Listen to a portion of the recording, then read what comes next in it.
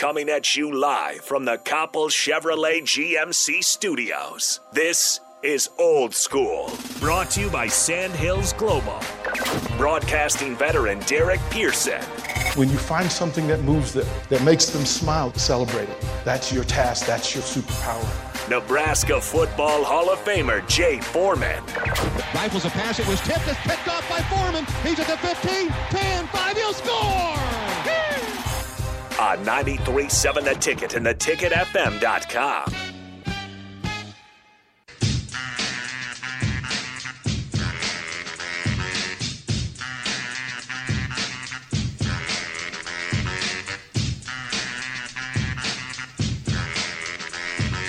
Old School on a Tuesday, right here, 93.7 The Ticket, ticketfm.com. Welcome in. DP, Jay Foreman, me, Rico. We are here. You can get a hold of us, Honda of Lincoln Hotline, Sutter Heyman text line 402-464-5685. How are we doing today? Do you guys know who Don King is? That's hilarious. Yeah, I know who Don King is. Okay, are you sure? Okay. It's hilarious. So my stepdad was a boxing fanatic. Right. And he would tell stories of he goes back to Sugar Ray and right and in that space, and he made sure that I knew of Jack Johnson. Oh yeah. That I knew the stories. As a matter of fact, there was a book about Jack Johnson that was his favorite book. My dad wasn't an avid reader, but he was he loved talking about it. And this is the first book that he talked about. And he said, "You need to read this." And he would drive me through D.C. to these old boxing gyms. Oh yeah. Right? Yeah. And there was always these dudes, and he would walk as you walked in the door, right? And you saw that it was never a pretty gym. No. It was never clean. It was never, but you walk in and he'd go, "Okay, what do you see?" And I see, I'm like, "This is dirty." He goes, No, what you see is stories. He says, because that dude over there fought Emil Griffin back in the day. That dude fought Ali. That dude fought. Right, yeah. Like he would go through and say, pay attention to these old dudes because these old dudes have stories, and this is where they ended up. Right. But don't think that they are not without value, because these are some of the toughest guys you ever would meet. And we'd drive to Maryland, go to Baltimore. Same story there. Yeah. Jay, it's how I built a love for boxing. Yeah. And we would sit and watch every Saturday. Every Saturday on ABC or CBS. Yeah. We go back to the 2 days that I remember as much as any two in boxing. One, Boom Boom Mancini and Dooku Kim. Yep. Where he in one of the great boxing battles of all time, two warriors sat in a blazing sun and beat each other to pieces. Yeah. And Dooku Kim never, ever was the same. He died a week later. Yeah, a week later, yeah. A week later, which changed boxing management, which is why you went from 15 rounds to 12, yep. unless it's championship fight, all those things, right? And then the other was a Saturday live from San Diego when Muhammad Ali fought this unknown former Marine, Ken Norton. Yep. He said Ken Norton was the hardest puncher, right? Right? Yeah. But you could see it, and the stories were built around you having access to it. And then that led to ESPN figuring out that if they carried boxing, covered boxing in full, you created more stars. Yeah. And I don't know why they stopped. Yeah, they had it going for a little while, and they'd always have that, Friday night boxing. They had a good crew because remember Roy Jones was on there. Then they would have, and he's on still. Bernstein was on there. Then they had Mike Tyson's former trainer on there. Yeah, Teddy Atlas on there. And then he would train. Right? He would obviously be training some guys. And they had young and upcoming fighters, and they had good fights. I think it was Friday nights, and then just seemed like it stopped. I don't know whether, they got bought out or they didn't see, the bang for the buck. But we saw every Tyson fight from like fight number 8 to fight number 17. Yeah. Like Tyson would show up. I mean, and you would get. That's how you learned who the fighters were. Who's the next up and you coming? created. I mean, you think of, the Kronk Gym at its apex.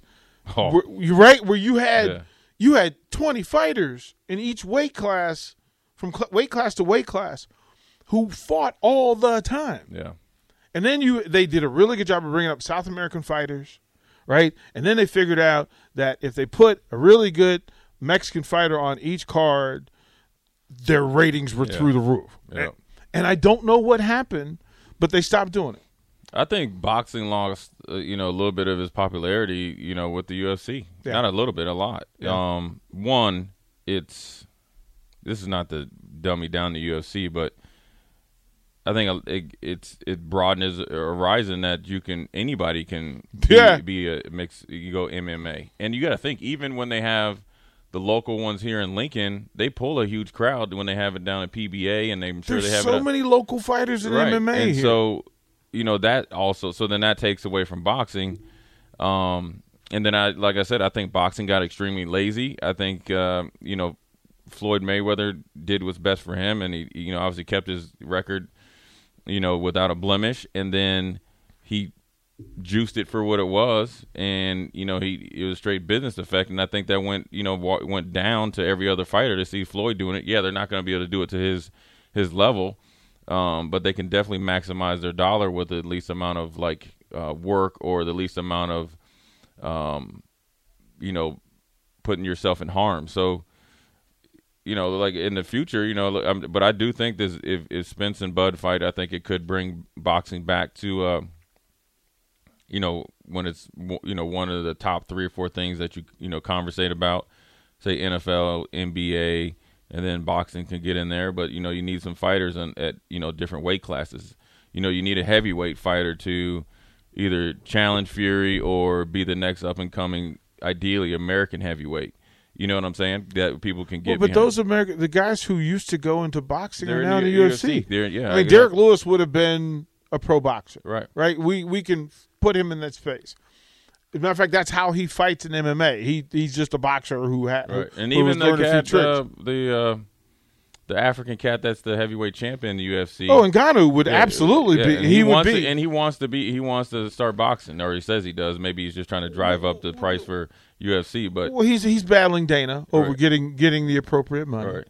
And because he heavy-handed for real. Well, he could cross over in this thing. See, yeah. if he and any of the heavyweights decided to do a Conor Mayweather thing, it would pay.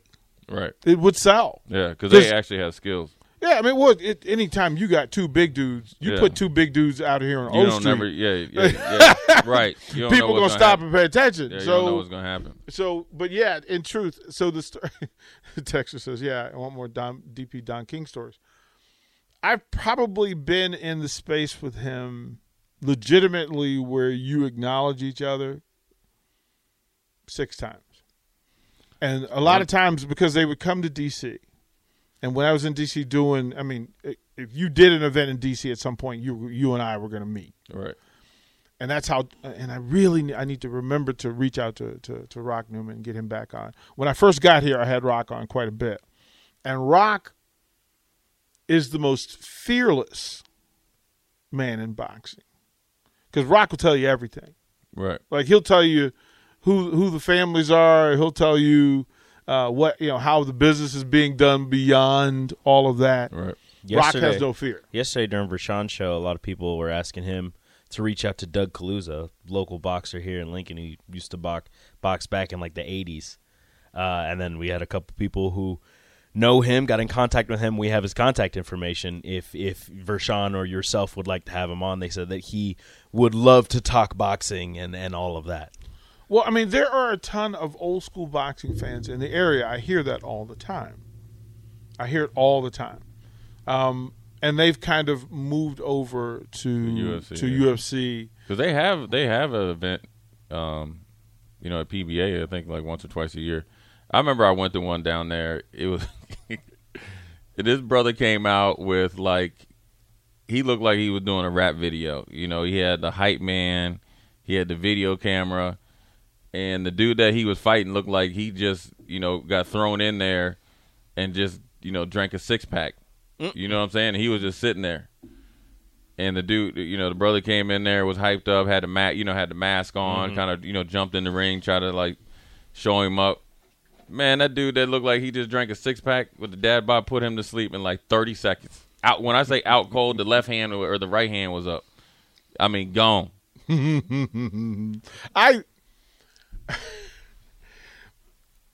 There are a couple of things that you find out about hanging around boxers.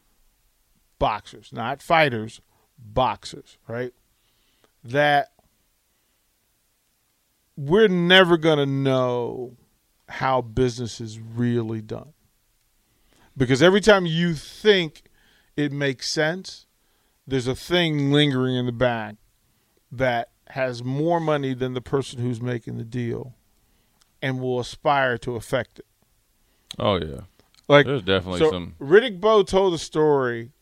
I think Riddick Bowe lost money when they fought at RFK because he never got the money that was promised. And Riddick went through it. I mean, I need to remember what the name of his clothing company was. He started a men's leather clothing company. And in D.C., in the DMV, it went really well. Right. It didn't do nothing outside of that. But in the DMV, like, everybody had their little bit of what this took was. it like FUBU and sold it all out. Well, that's what it was. It was FUBU, like DMV, right? Mm-hmm. And he made more money off the clothing than he did in the fights he was in. As the world champion.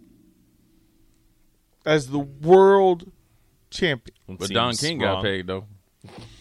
Yeah, well, this was the Bob Arum. So you got to remember that Bob Arum and Sugar Ray Leonard owned DC Boxing for a while, right? True. Because everything went through them. And even, like, you would have Tommy Hearns would come to town, to fight. Wilfred Benitez would come in. Pepino Cuevas, notoriously. Oh, my goodness. There was a fight scheduled that was going to be a contenders fight, and it was going to happen in D.C. between Pepino Cuevas, and I forget who it was, up-and-coming young dude. And Pepino came to town to promote it, but Pepino went drinking out in D.C. And he met the wrong dude. He got put to sleep? Oh, he got put to sleep. They was like, well, that card's out the window. So they found the dude that put him to sleep, and they put that dude went to jail because he messed up somebody's money. Yeah. Like, he messed up a promoter's money, and behind every promoter, there's a family. And you just don't stay in that there's always space. somebody, and they're always pushing a young and up-and-coming guy. I remember watching Floyd Mayweather against Pernell Sweet Pea Whitaker. And Pernell was at the end of, not the end of it, but he had already kind of reached his height as far as champion. And Floyd was that dude, obviously from Michigan, and, you hear about him. I've watched every Floyd fight, every Floyd Mayweather fight. Mm-hmm. I still, to this day, could argue if Floyd was in, if he was in there. Now, I'm sure that obviously he would say, hey, look, I got more money than you and all that. Okay, you do. But I still, to this day, think that Sweet Pea Whitaker beat him. Still, to this day, think he beat him. I think he tactically beat him. He physically beat him. Now, it was a close fight, right? But that let me know that, okay, they're pushing Floyd up the – This is going to be the guy. This is going to be the guy. And then he took it and – ran with it, stratosphere with it. Well, but you remember that his uncle was a part of that core of dudes, right? Who, like, Roger fought everybody. Yeah. He fought Sugar Ray. He fought Hearns. Like, he had to go through the gauntlet just to make money. And because he did, because he was one of those dudes. And that's where people don't understand the family connection and the strife, where the uncle went through it, wants the respect because he knows that. And there's a lot. I remember I went back to Vegas and Sugar Shane Mosley was about to fight for his title fight. And, a guy that, met Sugar Shane. And I didn't realize how small. I'm like, damn. Right? Him and Floyd, like, damn, y'all tiny, right? But, you just see him on TV, you just figure, like, oh, he's 6 feet. But they be like 140. You know what I'm saying? The funny thing about Sugar Shane Mosley before his fight, he would have his whole crew in there, right? So I don't just say so. When we went to his suite, you know, you get to meet him and wish him good luck. And I'd met him a couple days before, and went and watched him kind of, you know, they do their last little tune-up. But you know, if you wanted to see him before the fight, wish him luck, you got to go at a certain time because right before the fight, he would sit in his suite with his boys, pitch dark, for 2 hours, and everybody in pure silence too. It's like you got to go to the bathroom and everything.